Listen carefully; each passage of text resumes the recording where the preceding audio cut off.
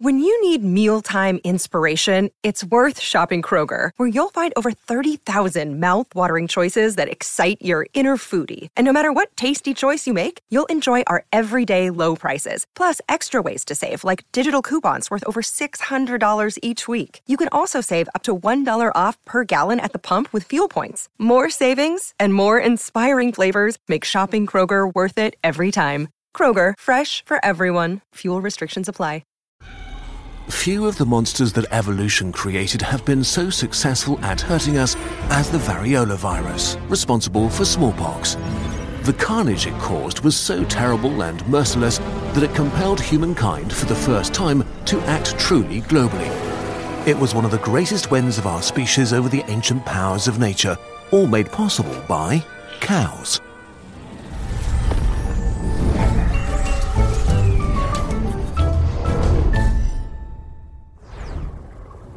Variola is a virus, a tiny machine that only seeks to reproduce itself. Evidence of it has been found in Egyptian mummies and in writing from India and China as old as 3,000 years. 1,300 years ago, smallpox killed up to a third of Japan's population. By the 1600s, it was one of the major causes of death worldwide. In late 18th century Europe, it killed 400,000 a year. Every third person who went blind did so because of this virus. Even in the 20th century, a hot second ago in history, it still killed at least 300 million people. Smallpox is an abusive monster that returns over and over and over again, killing, maiming, and disrupting societies. How could variola be so incredibly deadly for so long, and how could we have forgotten its horror so quickly? In 2023, there are only 2 laboratories left where the living virus is officially stored for research, in Kosovo, Russia, and Atlanta, USA, which is certainly a good idea because what could possibly go wrong? Let's say that through an unfortunate series of events, the virus got out and you got infected. What would happen to you? How smallpox kills. Variola is highly infectious and catches a ride in small droplets you breathe in. Immediately, it begins to infect the cells that line your throat and starts killing them to cause chaos. Why?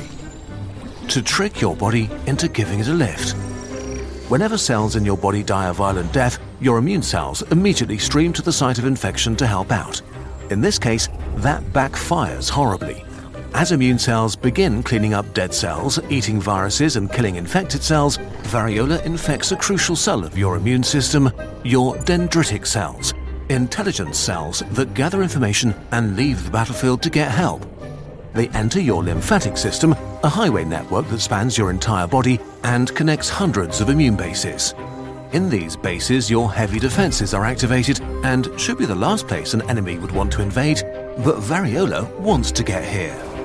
For about 12 days, the virus quietly infects civilian and immune cells, jumping from cell to cell, infecting more and more of them. At some point, a critical threshold is reached and variola starts its attack for real. Millions of viruses use the lymphatic highway to spill into your blood and organs, infecting your whole body. Suddenly, variola is everywhere. But despite this global attack, your adaptive immune system is struggling to wake up. Your immune cells look for and use critical transmitters called interferons to mobilize the body against viruses. Interferons, as the name suggests, interfere, significantly slowing down virus infections, but also quickly activating millions of antivirus weapons. But variola is able to deactivate interferons, which stuns the antivirus side of your defense system. Other systems would usually help, like the complement system, a sort of mobile minefield that can destroy viruses. But variola manages to shut this down too. And so, with little resistance, variola spreads everywhere and infects billions of your cells all over your body. Among the infected are your capillaries, the smallest blood vessels in your body, which die in great numbers. All this death activates an immune cell that you really don't need right now, but that's attracted by death, the neutrophil. Normally an efficient killer of invaders great and small, it's not very effective against smallpox. And even worse, neutrophils fight by vomiting deadly chemicals, which kills even more of your cells. On top of that, they order inflammation, fluids streaming from your blood vessels into your tissue. All over your body, as first millions, then billions of your cells die, you get a rash that only gets worse and worse. Pus and cellular junk fills it up as your body swells up with hundreds of lesions, all over your skin and inside, even on your organs, all filled with billions of variola viruses. Now, the critical phase begins. As you fight for survival, you burn up in a high fever. Thousands of battlegrounds drain your blood of fluid that streams into your tissue and organs. Blood clotting appears all over your body, while floods of toxins from dead cells build up and can cause organs to fail. Your lungs fill up with fluid, making it harder and harder to breathe. One of two things happens now. Either your immune system wrestles back control, heavy weapons have been dispatched, killing infected cells, cleaning up the thousands of infections one by one, killing variola wherever it can be found so you can slowly begin to recover. The immune system will forever remember variola, making you immune forever. Or you die, overwhelmed by the infection and your immune system's panicked reaction to the body-wide infection. About a third of people who contract smallpox don't survive. And if you survive, you're very likely branded by scars and may even lose your eyesight or hearing. For thousands of years, this terrible disease ravaged the world, leaving death and destruction, traumatized and maimed survivors. Until one day, humanity said, "Enough. Why don't we have smallpox anymore?" Smallpox is one of the worst diseases humanity has ever known. A murderous, family-destroying, life-ruining monster.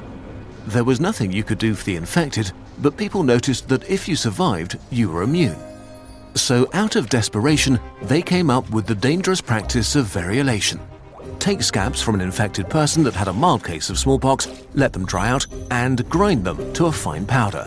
Then blow the powder up the nostril of the patient or scratch their skin with it. If things went well, they only got a mild version of smallpox and gained immunity against the disease.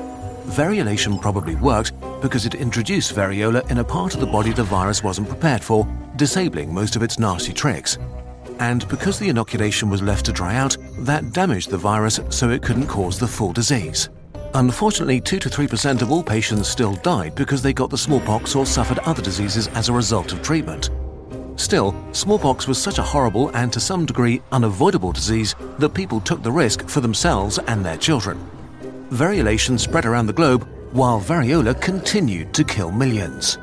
A victory over the virus only became a real possibility when scientists realized that it wasn't necessary to variolate with the real smallpox disease, but much safer to use material from cowpox, a variant that affected, surprise, cows. A truly revolutionary step, and only a few years later, this led to one of humankind's most outstanding achievements, vaccinations. The innovation was simple.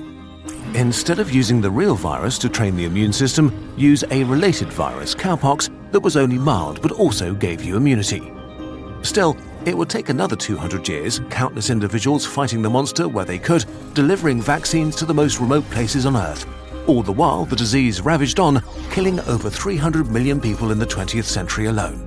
In 1966, the World Health Organization decided that humanity had to come together in a final, major effort. A global smallpox news network based on residents in hotspots was created, tackling local outbreaks of the virus. Cases were encircled, vaccines given, preventing further spread. Smallpox only infects humans, so if we stopped the human transmission chain, we would starve the virus. The last naturally occurring infection was in 1977, and in 1980, just shy of 200 years since the first vaccine was used, smallpox was declared eradicated. Variola, the scourge of humanity, was dead. No more children would be killed by it, no more mothers or brothers or uncles or cousins. It's hard to convey to people around today what an incredible win this was. One of the cruelest, most dangerous monsters that has hunted us for literally millennia was slain by us, apes with pointy needles. Today, we live in a time of enlightenment. None of us alive today are haunted by the spectre of smallpox. This light is not natural. It was set in the sky by the sheer will of humankind wanting to be safe from the monsters haunting us. But because we live without them, we forget that they ever existed and that they are real. That the diseases might reawaken, or new ones might be brewing in jungles, wet markets, or laboratories, ready to strike us once more. We forget what an incredible gift vaccines are and how hard we had to battle to get them. We are still protected by the light, but it's cooling each and every day, and we owe it to those who will come after us to make sure it doesn't go out. We killed one monster. We can do it again. This video was supported by Open Philanthropy. Do you want to continue learning about the fascinating world of biology? We've got you. Let's take a real close look at the human body. This is an arm, and this is a human cell, the microscopic stage where everything happens, where all the important battles are fought and where you are constantly built over and over again. Even though it's the smallest unit of life, the cell is extremely complex. But don't worry, we managed to fit everything you need to know on a single poster. And in true Kurzgesagt fashion, it's easy to understand and even easier on the eyes. Grasping a complex topic is much easier when it's presented in exciting ways. The poster was researched and designed in collaboration with molecular biologist James Gurney, so it's expert approved and contains all the latest cutting-edge science about organelles, their function, and their place in the cellular world. We love bringing science into your home with our videos, and we're so excited whenever we get to do it literally. That's why we take hundreds of hours to create our science posters, all researched with care and crafted with love by us here at Kurzgesagt.